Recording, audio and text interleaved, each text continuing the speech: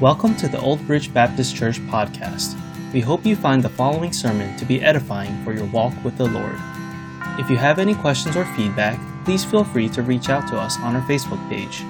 You can also visit our website at obb.church for more info.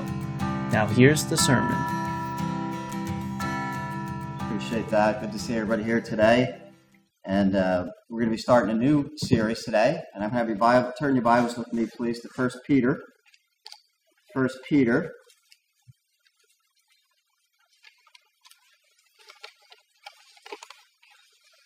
We're actually going to get into two verses today. But I have a bit of a context I think is important. When you get into a new book, I think it's very important to get a hold of the context of that book. And so that's what we want to do.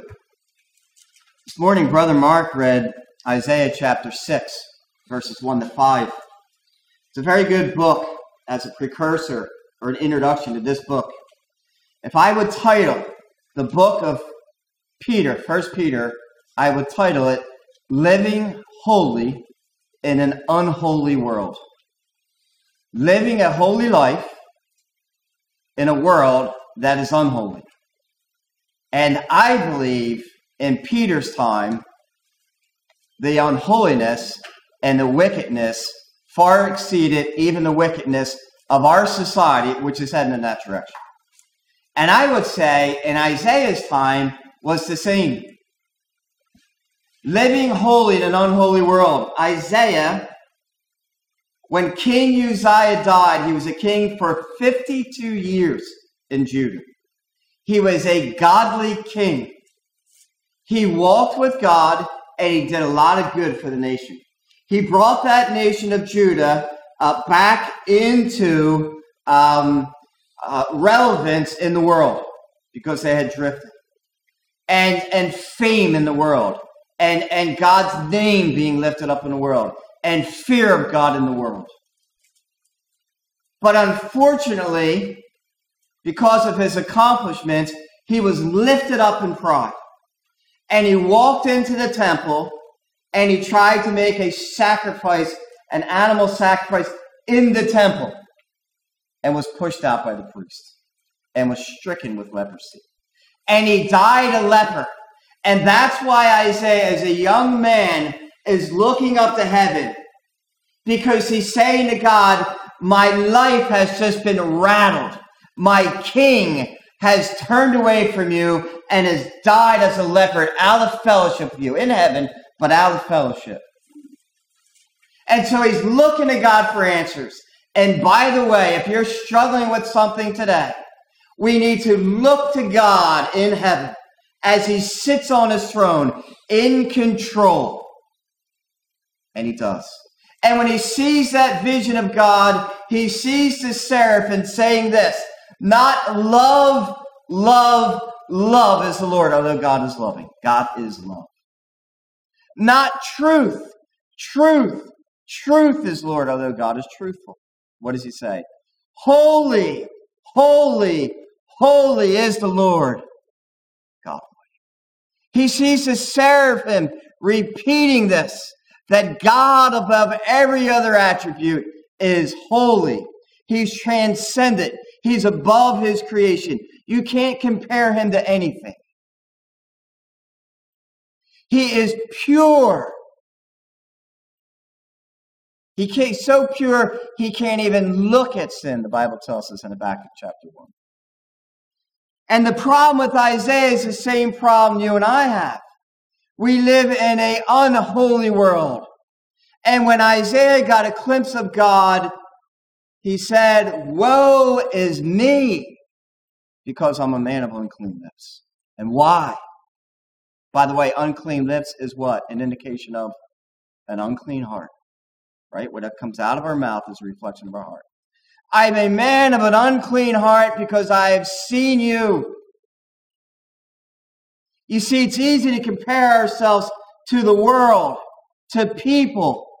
But when we get in God's word and we compare ourselves to God, we're undone. Even as believers. Because Isaiah was a believer, I think, at that time. But he says, woe is me, I'm a man of unclean lips. Why? because I dwell amongst a people of unclean lips. And get this for the rest of your lives. You are being conformed to this world. The Bible says in Romans chapter 12, verse 2, be not conformed or made into the image of the world. And in the Greek, it means stop being conformed. We are being conformed to this world. The morality or the immorality and the philosophy and all the wickedness of this world bounces off of us all the time, and it's trying to conform us into the image of Christ, and we have to stop it. Very difficult. So as we look at this book of Peter, I believe, again, the theme of the book, and even for today, is trying to live a holy life, obeying God's commandments, not just in our actions, but in our thoughts, striving towards that holiness. In a world that has no interest in God's commandments at all, against God's commandments, do what I want to do type of thing. And that's a challenge you and I have, to try to live this holy life. We cannot make excuses. We cannot say it's just too difficult. We have the power of the Spirit of God in us. We have the Word of God in us. We have a new nature as our allies. Now, let me just give you some verses here as a context. Again, I think it's important. There's the theme of the book. Let me give you a context of the book. I want you to skip down with me, first of all, to verse 7. 1 Peter chapter 1, verse 7. It says this, that the genuineness of your faith, being much more precious than gold that perishes, now look at this, though it is tested by fire, may be found to the praise, honor, and glory at the revelation of Jesus Christ. When you're talking about living holy in an unholy world, you're talking about persecution and suffering. There's going to be persecution, and there's going to be suffering. In this book, 15 times and 8 different words are used for suffering. Even the very first verse. They're scattered. They're being persecuted. If you want to live for God, there's going to be persecution in some form. We'll see that today. Now, I want you to go to 1 Peter chapter 4, verse 12. I think this will kind of help us with the date. 1 Peter chapter 4, verse 12. Beloved, agape, those that are loved of God, do not think it strange concerning, and there's our word again, the fiery trial which is to try you, and that should be, it could be rendered more in the present because it's all present verbs. I understand why they did that, but if I want you to think of this as the fiery trials which are trying you right now. Okay? You're going through trials. As though some strange thing happened to you. They were going through fiery trials. Now, in July of 64 AD, Nero burnt the city of Rome intentionally. 70% of it was burnt down. And the reason he did is because he wanted to rebuild it.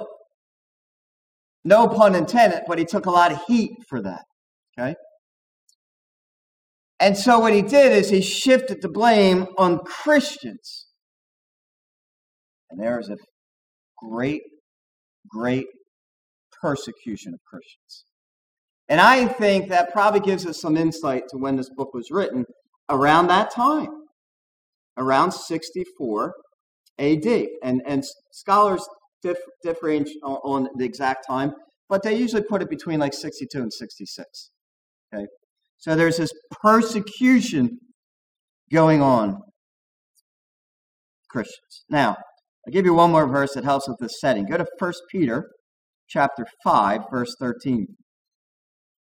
1 Peter chapter 5, verse 15. I think this indicates where Peter wrote this from. She who is in Babylon, elect together with you, greets you, and so does Mark, my son. Now, Mark, by the way, is John Mark. John Mark was a close associate of Peter. That's why he wrote the book. He wrote the Gospel of Mark, because he had clear accounts of the life of Christ that was given to him by Peter. So that's just a side note. Now, she who is in Babylon, and you don't have to turn there, but if you go to Revelation 17 and 18, I believe Babylon is a reference to Rome. Okay, and then to further support that, if you would read the early fathers, they also mention that Babylon is a reference to Rome. And it's probably coded so because of persecution. So Peter is probably writing this letter from Rome around 64 AD, where there's great persecution of Christians. And the she who is in Babylon, again, scholars differ on who this is, but when it says elect together with you, I think it's probably speaking of the church. It's a code word for the Church of Rome, probably, which Paul would have planned it years earlier. So Peter, writing from Rome, okay, to those who are scattered. If you go to verse 1 now, let's skip over to verse 1, and then we'll nearly through here. But let's go over to chapter 1. Sorry, chapter 1, verse 1. And then I want to get into one other point. I know we're doing a lot of introduction, but you need to do that, I think, when you first do a book. And then we'll look at 2 verses. But look what it says. Verse 1, it says, Peter, an apostle of Jesus Christ, to the pilgrims of the dispersion. That means they were scattered. It's the same word that's used in James. The same Greek word. They're scattered. In Pontus, Galatia, Cappadocia, Asia, and Bithynia. That's Asia and Asia Minor. So he's writing to believers who are persecuted, so much so that they're scattered. They're fleeing. Now, I think it's also significant that this book was written to Gentiles. Peter was an apostle to the Jews, Galatians chapter 2. Paul was an apostle to the Gentiles, Galatians chapter 2, right? But here, Peter is writing to the Gentiles. Now, I want to prove that, first of all, with a couple of scriptures. So I want you to see that this book was written to the Gentiles, and then I want to explain why that's significant. Now, look at verse 14. What I'm going to prove, chapter 1, verse 14, this book was written to Gentile, at least primarily, to Gentile believers who are being persecuted. We've established it was written around 64 AD. We established there's great persecution. We established he probably written it from Rome. And now we're going to establish and prove that it was written to Gentiles. As obedient children, verse 14, not conforming yourselves to the former lust as in your ignorance. In other words, they didn't have the laws. They didn't have the decrees that the Jews had. That shows they're Gentiles. Now, let me show you another verse. Verse 18. Knowing that you are not redeemed with corruptible things like silver or gold from your aimless conduct received by the tradition from your fathers. Aimless conduct from the tradition of your fathers. That's not the Jews. That's the Gentiles. Now, if that doesn't convince you, I'm going to clinch it on this one. 1 Peter chapter 2, verse 9 to 10. Verse 10 is the key, but let me just read verse 9. Again, written to the Gentiles who are being persecuted. Verse 9, but you are a chosen generation, a royal priesthood, a holy nation, his own special people, that you may proclaim the praises of him who called you out of darkness into his marvelous light. Now look at this, verse 10. Who once were not a people, but are now the people of God, who had not obtained mercy, but now have obtained mercy. That's clearly written to the Gentiles. The Jews were the people of God. So Peter is writing this to the persecuted people that are scattered in Asia and Asia Minor, and they're Gentiles. Now, why is that significant? Because up to this point, all the persecutions have come from the Jews to the Jews. Even Paul. Paul was persecuted because even though he was a apostle to the Gentiles, it was often in the synagogues when they persecuted Paul, and they were the Jews that persecuted Paul. The church of Jerusalem that's written about from James, that church was persecuted by the Jews. The Romans didn't get involved with these things. The Romans thought that Christianity was just a sect of Judaism, and they didn't want to be involved with it. The Jews had to come to them, basically, for it. Up to this point. But now the secular Roman government is persecuting the Gentiles. Why? I think because Christianity has made an impact on the world. You see, when Christianity was this tiny little sect in Judaism, it was kind of like a fly, and the Romans just swat it. Just get rid of this. But now it's become a problem because they're turning the world upside down. Now, the other thing that's significant is culture. There are different cultures in this room because culture, much of culture, can be traced back to race. Culture can be defined as all the ways of life, including arts, beliefs, institutions of a population that are passed down from generation to generation. Culture has been called the way of life for an entire society. As such, it includes codes of manners, dress, language, religion, rituals, and art. Why is culture significant? Because in order to get to know people, in order to be able to really minister to people, you have to understand the culture. That's Missions 101, and that's important for us as a church here and in our community as well, and as we look to this book. Because Peter will be addressing the Gentile culture. Now, 4 points today. 2 verses. Be different than the world because you're set apart to God. Be different than the world. Holiness is being set apart from God. Number 2, the unholy world, the world that is not concerned about obeying God's commandments, will persecute us in some form. Number 3, salvation or positional holiness is a work of God. And number 4, salvation is an event, but progressive sanctification, which, by the way, is progressing in our holiness or becoming more like Christ, is a process, a lifelong process. Let's have a word of prayer, and we'll consider this passage of Scripture. Father, speak to us, encourage us, challenge us from the Word of God today. We pray that Jesus Christ will be lifted up. We pray, Lord, we will walk out of here different people than we walked in.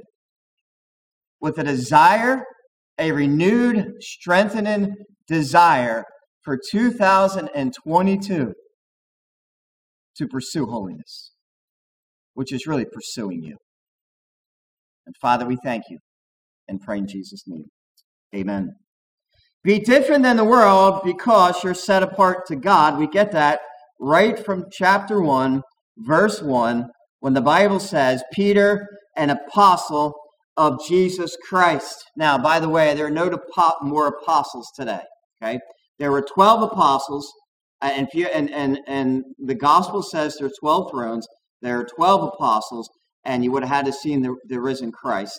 And so, if you ever see a church that says apostolic church, there's a problem. Anyway, Peter, an apostle of Jesus Christ, so we know who wrote it. It's Peter. To the pilgrims, and then we mentioned the place. Pilgrim literally means to pass through. Okay, the pilgrims. Let me give you an example of pilgrim. If I was driving to Delaware, I would have to go from New Jersey or I wouldn't have to do it, but I probably would go from New Jersey to Pennsylvania and to Delaware. Now, if I was driving and for some reason I got pulled over by a police officer and if he said, "What are you doing in Pennsylvania?" If I got pulled over in Pennsylvania, I would say, "I'm going to Delaware. I'm traveling from Jersey to Delaware. I'm passing through." Okay? That's a pilgrim. Now, in the Bible times, you didn't have a car, so it would take ages to pass through. So a pilgrim doesn't belong in that state or country. A pilgrim is passing through. That's what God calls us. We don't belong to this world. We don't fit in with this world as believers. We're passing through. And so be different than the world because you're set apart to God. And we see that verses right down in chapter 1, verses 14 to 16. As obedient children, not conforming yourselves to the former lust, as in your ignorance. Lust there is a strong desire to fulfill our flesh. Jeremiah 17:9, the heart of man is desperately wicked. That's us. Okay? That's when it talks about lust. Don't give in to that. The Bible tells us in Galatians chapter 5, verse 16, that the flesh lusteth against the spirit. That's the word. A strong desire against the Holy Spirit and a strong desire against God's commandments. That's what's inside of us, right? Now there's a change here, you see, it says it. As obedient children, obedient to what? To God's commandments. In our actions and in our thoughts. Not conforming yourselves to the former lust. Don't live like the world lives, okay? Don't give in to your flesh as in your ignorance. You used to do that, but then you got saved and you understood you shouldn't do that anymore. But as he called you, who called you, God saved us for what reason? To go to heaven? No. That's secondary. Because as he called you, he saved you is holy. You also be holy in all your conduct. In other words, God saved you to be holy. Because it is written, "Be holy, for I am holy." So God wants us to be different than the world because he set us apart from the world and apart to himself. And the reason why I word it that way is because for us to be holy, we have to be in fellowship with God, where we're set apart to God, set apart from the world. We're fellowshipping with God, and as a result, God is making us more like Christ. That's the idea. Now, I'll give you one other verse here.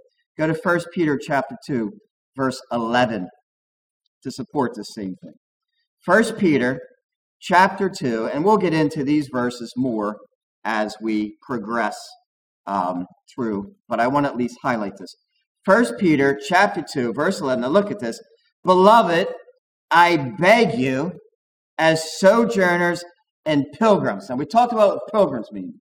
A sojourner is someone who is a resident alien. You live in a country, right? But you're not a sorry, I got this little heater here, and sometimes for some reason it shuts off. You live in a country, but you're not a citizen of that country. Now, we were like that in Ireland for a number of years, and then we got our citizenship. But you don't belong to that country, okay? So the idea is you reside there, but you don't belong. So that's what God calls us. Now, he says this. Now, look what he says, I beg you. Abstain, we know what that word means. Abstain from fleshly lust, which war against your soul. See the problem? Your flesh, your sin nature, wars against your new nature. Your sin nature wants to drag you down. And the Bible says, don't give in to it at all. Resist it. The biggest problem we have is us, our hearts. And we have to mortify our flesh. We can't feed it. We can't take in the wrong things. You listen to and you look at the wrong things, and it's going to take your mind captive. Abstain from that. Live holy. in an unholy world. How? By putting the right things in our minds. Now,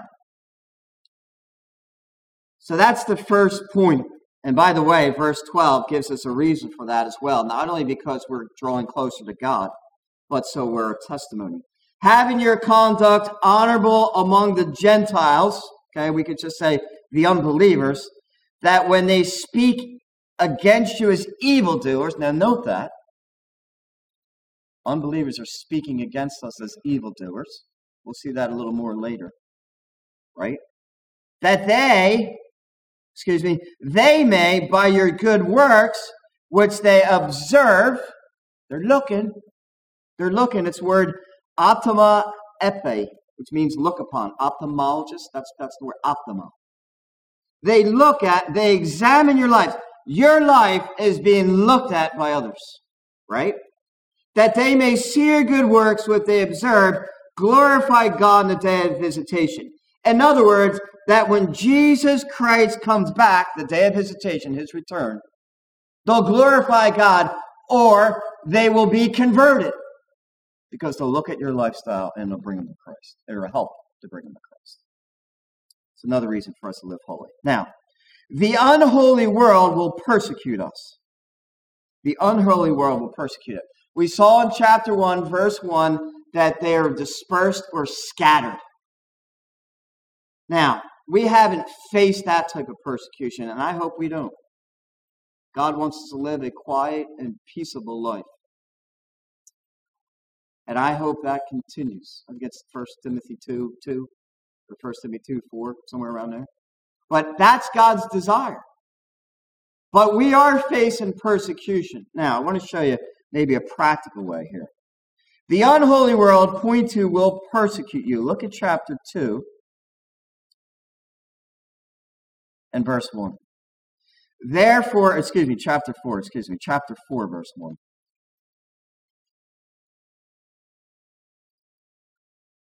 1 Peter chapter 4, verse 1, the unsaved world will persecute you. Look at this. Therefore, since Christ suffered, now replace that word suffered with died, okay? That for now, we'll talk about that later. Since Christ died for us in the flesh, arm yourself also with the same mind, for he who has died in the flesh has ceased from sin. So the idea is die to your flesh, mortify your flesh. Now, verse 2. That he no longer should live the rest of his time in the flesh for the lust or the desires of men. Influence. The world is trying to influence us to give into our flesh. That's the idea of that, right? But for the will of God. Now, verse 3. For we have spent enough of our past lifetime in doing the will of the Gentiles when we walked in lewdness and lust. It's two sexual words, I think, have connotations of sexual immorality. Lewdness is lasciviousness, and then lust, right? Now, verse 3, and then it says, we used to walk this way, we used to live in this, we were characterized by this, is the idea. Drunkenness, revelries, drinking parties, okay? Speak for themselves. Very commonplace at this time for the Gentiles to have drinking parties, to be drunk. Revelries is just cutting loose.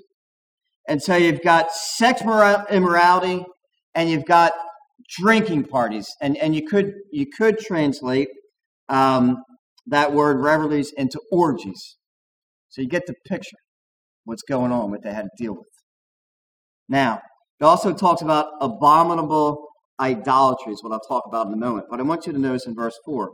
In regard to these, they think it strange that you do not run with them in the same flood of dissipation. In other words, that you don't cut loose and you're not out drunk and you're not involved with sexual immorality, speaking evil of you. That happens to us today if we try to take a stand. And more importantly, it is happening to our children today and in our schools. I read something, and I want to share this. Very alarming. Very alarming. And we've been out of the country for so many years, and I want to just read this. James Dobson, who started the Family Institute, writes in his book, Bringing Up Girls. This is 10 years ago. So it's even gotten worse. And what he's doing is and James Dobson, by the way, is a very renowned and very respected psychologist who actually served on the president's panel back, I think it was Reagan and maybe Bush Sr., but very respected and a solid Christian. In his book, Bringing Up Girls, he speaks about the nonsense that is going on in our society and with our schools and what our children are being taught. And this is aimed at what the girls are being taught right now. Early sexual experience is healthy, and for girls leads to empowerment.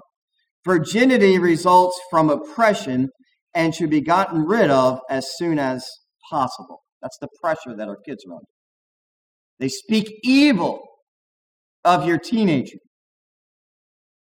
even 12-year-old, if you don't think this way. There are no innate differences.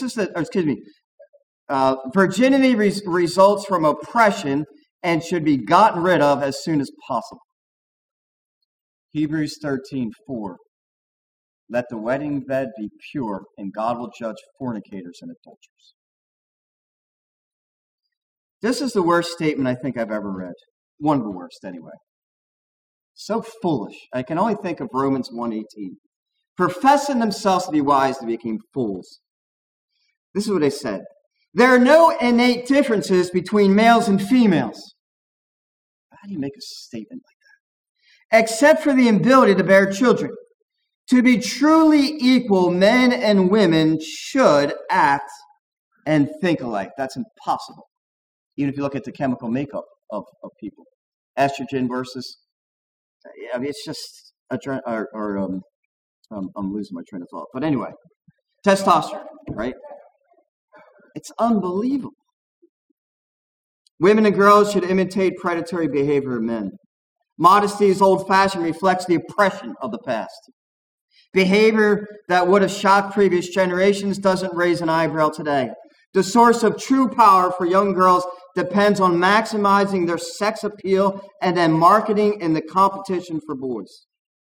For a girl to become what was once considered easy or loose is now deemed socially acceptable by peers. Therefore, dressing and acting tough or looking like a prostitute is evidence of confidence and strength, to which I say, God help us. God help us. That's what your teenagers are being influenced. That's what their peers are being taught. Unfortunately, that's what some 20 and 30 and 40 and 50-year-olds believe as well today. And so in verse 4 it says, in regard to these, they think it's strange. Something's wrong with you if you don't think that way. They think it's strange. That you do not run with them. And then it says they speak evil of you. And that's what's taken place. And so there is, in some way, shape, or form, this going on. There is a persecution going on. Now in 1 Corinthians chapter 6, verses 12 to 20, Brother Mark read that. And you don't have to turn there because of time, but I want you to go back to verse 3 of chapter 4. Look at verse 3. Verse 3. And you see that last phrase? And abominable idolatries. You see that? Abominable idolatries. Now, in the Greek culture, which permeated the region during this time, in the Greek culture, Greek gods indulged freely in sexual pleasure. Aphrodite was a priestess, and she had sex with strangers as a form of worship. It's called a temple prostitute. That's what the Gentiles were dealing with. That's why Paul wrote 1 Corinthians 6, 12 to 20. He's speaking about temple prostitution, which apparently people at Corinth were involved with. And that's why he tells them to flee sexual immorality. That word in the Greek, by the way, is porneia. That's where we get our English word pornography, which we'll talk about later in this study. Flee from it. Run from it, he says. Now, go over to 1 Corinthians, but go to chapter 7, verse 1, because I just want to show you one point. Because even in quote-unquote evangelical circles, you now have to define what sexual immorality is. Sadly. You have to define that. So I'm going to do that for us today. This passage defines sexual immorality. You used to be able to go in a dictionary when I was growing up and look at fornication, and you could see the definition. Not necessarily the case today with some of the newer. Now look what it says. Now concerning the things of which you wrote to me, it is good for a man not to touch a woman. Obviously, that means you can't just touch them. It means in this context, you'll see it's a sexual connotation. Nevertheless, because of sexual immorality, here's the definition. Let each man have his own wife, and let each woman have her own husband. Let the husband render his wife the affection due to her, and likewise also the wife to her husband. There's the definition. Anything other than sexual relationships in the confines of marriage between a man and a woman is considered sexual immorality. Right there. You can't refute it. That means casual sex is condemned. That means living with somebody is condemned. That means incense is condemned. That means polygamy is condemned. That means homosexuality is condemned. And we could go on and on and on. It's condemned. Now, the other point I wanted to make as we go back to Peter, because it did talk about him, and I'm hitting this sexual immorality thing hard. If we go back to 1 Peter chapter 1, and why we turn there, another problem in Corinth apparently was drinking and drunkenness. And you don't have to turn there, because if you would go to 1 Corinthians chapter 11, verse 24, that during the Lord's Supper, some of the believers in Corinth were drunk. So it was a problem. And we'll talk about that whole drinking thing. Now, number 3, and we're running out of time here, so I want to just touch on here, verse 2. Salvation or positional holiness is a work of God. I believe that God would have all men to be saved and come to the knowledge of truth. 2 Peter chapter 3, verse 9. He's not willing that any should perish or come to repentance. 1 Peter chapter 2, I think verse 4. It's either verse 2 or verse 4. I always get those two concepts mixed up. God would have all men to be saved and come to the knowledge of truth. So God wants every person to be saved. All right, I believe that. I also believe that God chooses who's going to be saved. And I cannot solidify that. I don't have to solidify it, because God teaches both. Now, let me show you. 1 Peter 2, elect according to the foreknowledge of God the Father. Elect means to choose, and God chooses according to his foreknowledge, prognosko, which means know ahead of time. So God either knows ahead who's going to get saved, or God knows ahead who he's going to choose to get saved. And I believe the latter, because I think the bulk of scriptures point to that. Now, I'm going to give you a couple, and I'm going to tell you why I think this is significant. I want you to go to John chapter 21. I'm going to tell you why this is significant. John chapter 21, verse 6. I believe that we're saved because God wants all of us to be saved, yes, but also God does a work to bring us to salvation. And I'm going to show you from the scriptures why I believe that. This is one passage. John chapter 21, verse 6, and he said to them, cast the net on the right side of the boat. This is after the disciples, Christ is risen, and disciples go back to their jobs, and then Christ sees them again, and they didn't catch fish, and he says, cast the net on the right side of the boat, and you'll find some what? Fish. So they cast, and now they were not able to draw it in because the multitude of fish. So that word draw means to drag the fish against their will into the boat. Everyone would acknowledge that, right? The fish don't want to get dragged into the boat. They're not saying, I am a willing participant here. No, they're dragging the fish. They catch them in the net and they drag them into the boat, right? Now, skip down again to verse 10, right? So John chapter 6, verse 10, or verse 11, verse 11, John 21, verse 11.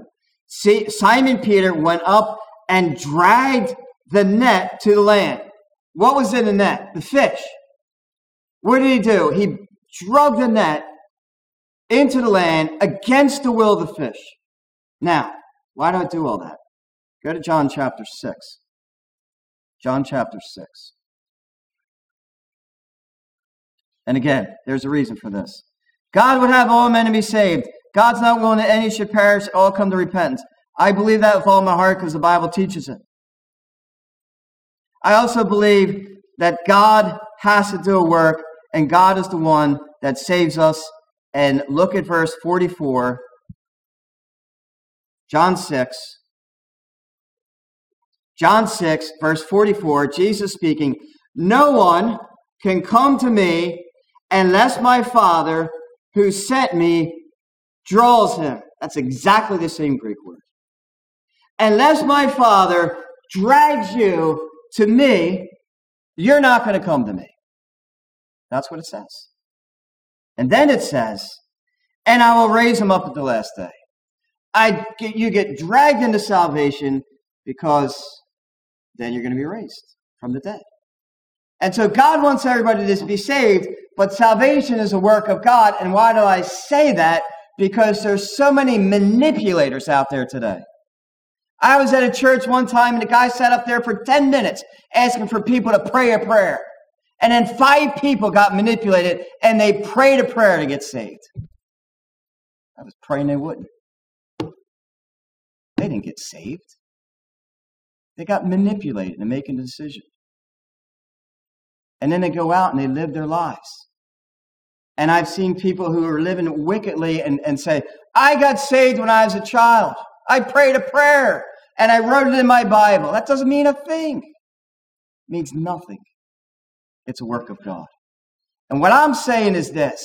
And when you present the gospel, when you're sharing the gospel with your children, we never forced our kids to be saved. When our kids came to us and said they wanted to be saved, we continued to share the gospel and said, you keep praying about it. Because we didn't want to manipulate them.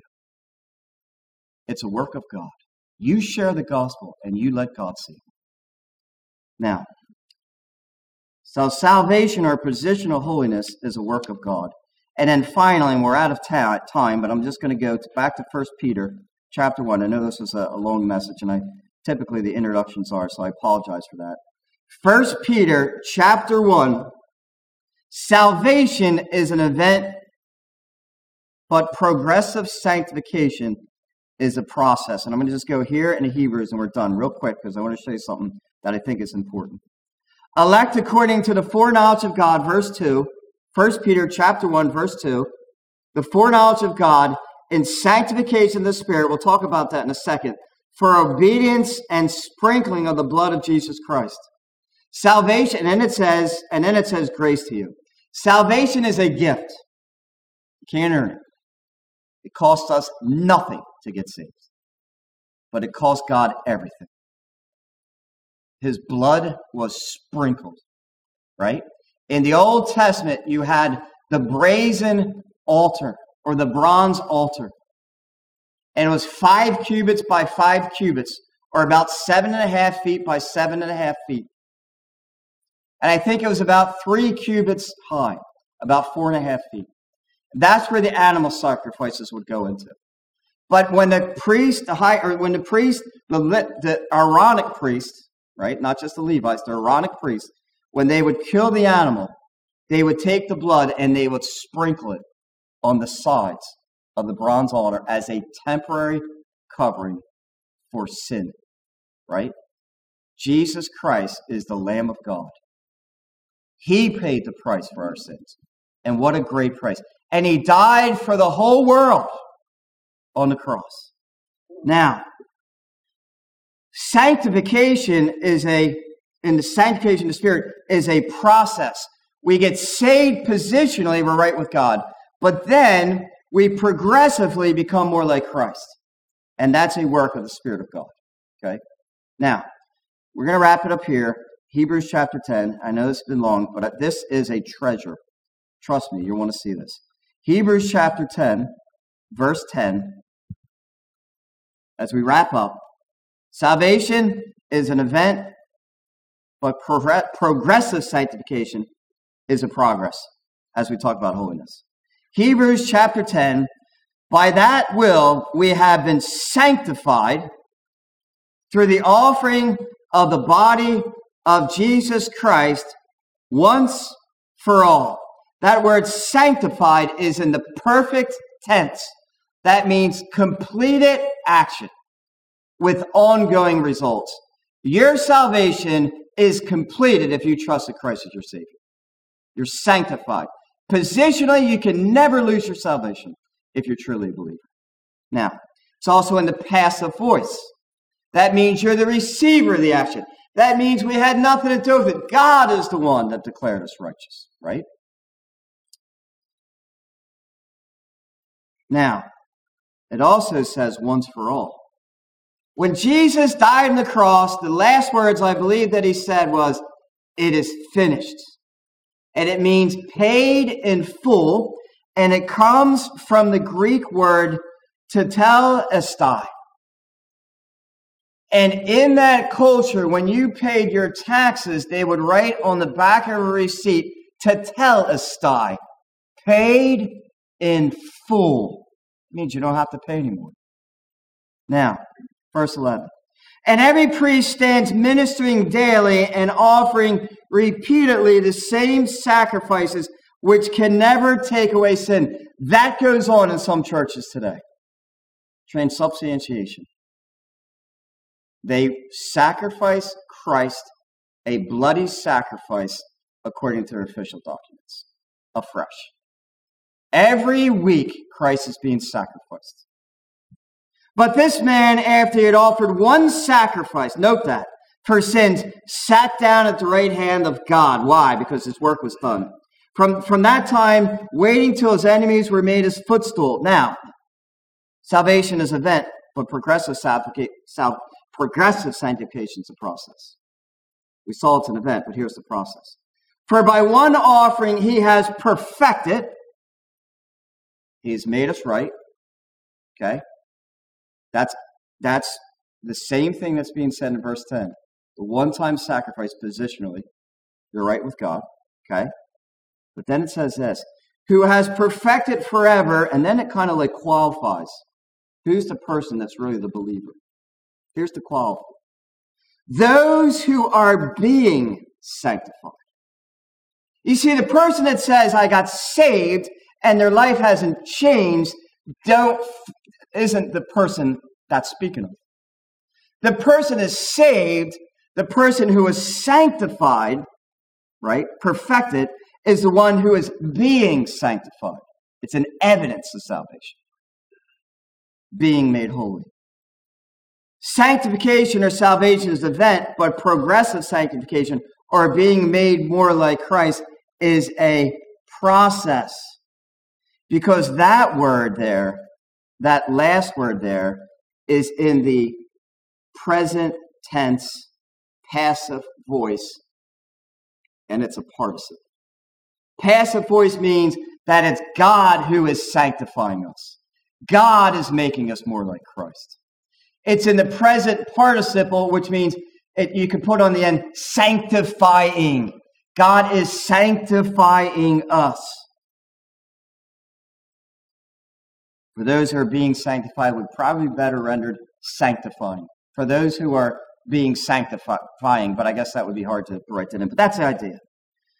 So salvation is an event, but God is sanctifying us or making us like Christ. So when we talk about living holy in an unholy world, we need the power of God to do that. Let's close in prayer. Father in heaven, thank you for the word of God. We trust and pray that you would take it and use it in our lives as you see fit. The Spirit of God is in each believer, and I pray he would personally encourage us and challenge us today.